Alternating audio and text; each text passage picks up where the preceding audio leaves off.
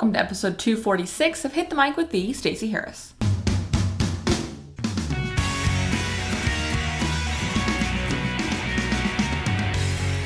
Hello, episode 246, and we're going to talk about vanity metrics today. So I have been talking about this for a while now, but I don't know that we've done a whole show kind of dedicated to this idea. And so that is what we are breaking down for you today. The idea that knowing your numbers is important, but you need to make sure you're paying attention to the right numbers. So before we get started, I do want to let you know that if you go to the show notes for this episode, thestaceyharris.com/episode 246, you will see that there is a brand new, very cool bonus for you to grab for this podcast. And that is a 10-point Facebook ads checklist, as well as a short PDF guide on how to stay on Facebook's good side. So if you've heard a lot about people losing their ads accounts or getting ads turned down, getting ads rejected, those tips will help you make sure that you don't fall into that category. And instead, like me, you get your ads approved with ease and it's not a big deal. I can't remember the last time I had an ad turned down by Facebook. And that's because I know what I need to do to make sure it gets through. So don't spend a ton of time building ads that are not going to make it through. Instead, check out the guide. And as well, once you sign up for that, there is a very cool bonus training that goes out a few days after you sign up. So make sure you stay tuned for that and stay aware of that, okay? All right. So if you go again to the show notes episode, thestaceyharris.com/episode 246, you will see that at the bottom of the screen in a big box, okay? Totally free, 100% my gift to you. Check that out. Let's jump in. You ready? I'm ready. So let's talk about vanity metrics and what they are. So vanity metrics are metrics that make our ego feel really good. We're really excited to see them, but they don't necessarily mean a whole lot.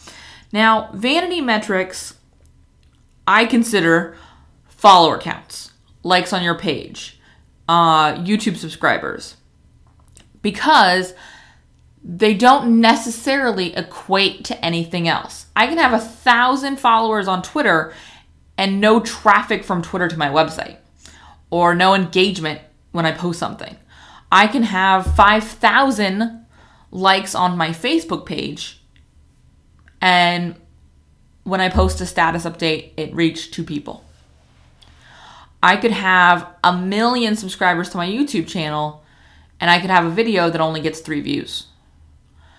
So, although a large number often means an engaged audience, it's because they're focusing on the engagement and not the number of people attached to it. So, when you look at your metrics, when you look at the numbers you need to have to achieve the results you want to achieve, don't just look at having 1,000 followers means I'm going to have 1,000 more customers, because that's not how that equation works. Having 1,000 engaged followers may well lead to 1,000 new customers. That's still a pretty good conversion. But what I'm saying is you need to make sure that they're an engaged audience. So when I talk about vanity metrics, it's really hard not to pay attention to them. It's really hard not to want that following to grow.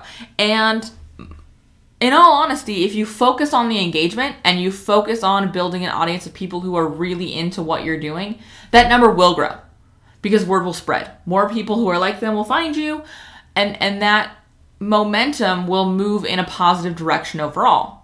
However, when you focus just on growing that number, the value of that growth is not the same. You have momentum moving just in one direction, and it doesn't lead to momentum in other places. And again, the call of them is strong.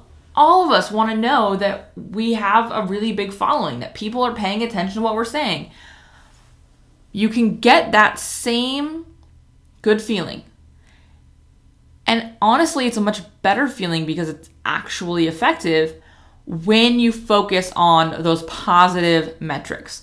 When you follow on the engagement pieces, the clicks to your website, the comments on your blog post, the @ replies in your tweets, the likes and comments on your Facebook updates or your LinkedIn updates, the comments on your YouTube videos, the views on your YouTube videos, the click-throughs to your website from your YouTube cards.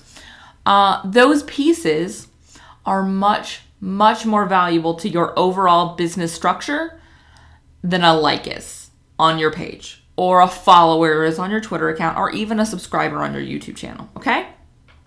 Now, I will say there are times where vanity metrics are really valuable, meaning if you're trying to get a traditional publishing deal, you're trying to get a higher pay rate speaking, you are trying to get sponsor deals for your podcast or for your YouTube or channel or whatever, because then numbers are going to be relevant. But here's the thing.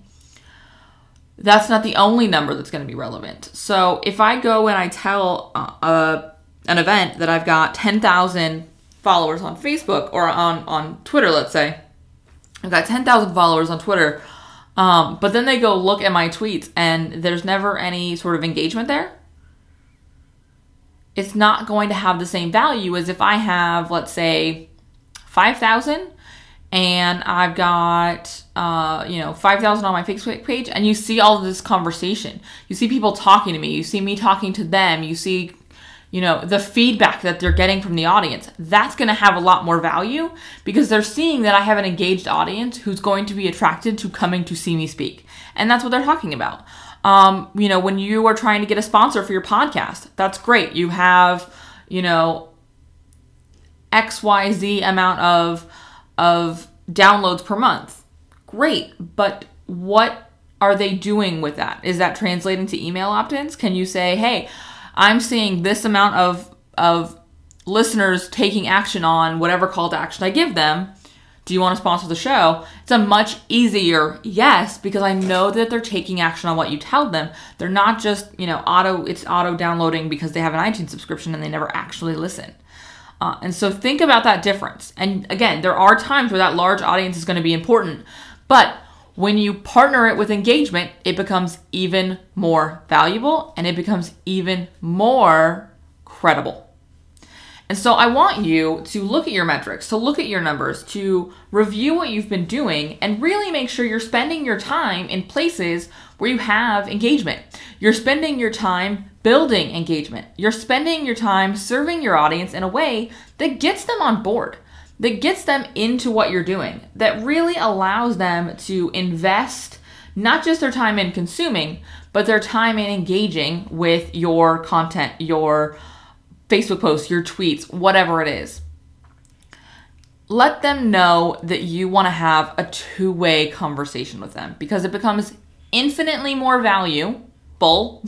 It becomes infinitely more valuable, because that's one word, infinitely more valuable when you show up ready to engage. And here's the thing, is your audience can feel when you don't want them to engage because you're not posting questions, you're not responding when they do comment, you're not responding when they reply to your tweets, you're not responding down your LinkedIn updates or when you post in a group and a promo and then you run away, or you post anything and then you run away. They see that as, okay, well then I'm not going to waste my time doing that again. And that's why when I talk about scheduling your time on social, we don't just talk about scheduling foundations. We don't just talk about scheduling the promo and the links and some interesting quotes and other people's content and then we're done. No, we partner that with scheduling time to engage with the audience because that engagement is what matters. That engagement is the most,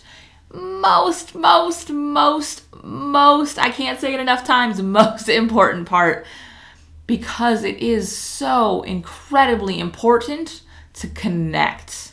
And that comes from engagement, not consumption, not being broadcast to. Obviously we as marketers have evolved because we go from thinking about really broadcast marketing, broadcast commercials, broadcast billboards, radio commercials, TV commercials, even internet terms. When you think about buying ad space, it was broadcast. It was basically putting a billboard on the internet. That has changed. Social media has evolved that. Email marketing has evolved to the point where it's about conversation. It's about connecting. So instead of just focusing on those vanity metrics, Just focusing on those, how many followers do I have here?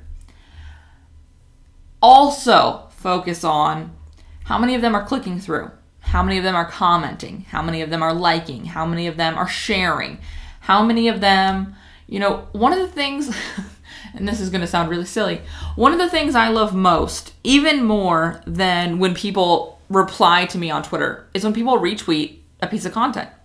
Because they found it important enough, not just to say, hey, that was great to me, but to share it with the people who trust them enough to follow them. In my opinion, that is the best piece of content feedback I can have, is you sharing this with the people who have trusted you with their attention. Now, I love when you guys comment. I love when you guys reply. I love when you guys share your thoughts with me directly through Twitter and Facebook and replying to the emails. And that's amazing. And I absolutely would not trade it for the world. But when you give me the honor of sharing my content with the people who trust you with their attention, that's next level engagement. And so that's something I really pay attention to. That's something I really focus on, is how much is stuff shared? How much is stuff spread from not just my community to your guys' communities? Because that's really an invaluable metric for me. And yes, it still strokes the ego. It's still a bit of a vanity piece because I really like that you guys think it's important enough to share. But it has a larger purpose. It shows me that you guys are showing up, consuming, and caring enough about what you're consuming to take a next step. And so I encourage you to look at ways you can do that with your audience. Make sure it's easy to share. Make sure you have share buttons on your website. Make sure that you are leaving space in tweets to retweet. Although now that we have the little comment on a retweet function, that's not as important. Although I love that. Make sure that you are commenting when people share and thanking people for retweets and doing those things that really allow your audience to feel appreciated for giving you that time, giving you that attention, and then trusting you enough to share that with their audience. Okay? So I would love to hear from you. Be sure that you're in the VIP community and let me know what you think. Or tweet me at the Stacey Harris, or reply on Facebook or LinkedIn or any of the places, because I do want to hear from you. And of course, share this episode if it is something that you think someone in your life needs to hear. And trust me, someone in your life needs to hear this. Okay? All right. Thank you for listening once again. And another reminder, over on the show notes page, thestaceyharris.com/episode 246, you can grab that Facebook guide, the Facebook checklist, as well as a bonus Facebook ads training that will be rolling out. I think it goes out a day after you sign up, maybe 2 days after you sign up. So it's a really, really cool little Facebook ads bundle. It's a great way to get started. If you've been burned by Facebook ads and you just are frustrated with what's happening, this is a really valuable way for you to make sure you get what you need. Okay? All right. I will see you in the VIP community. Bye.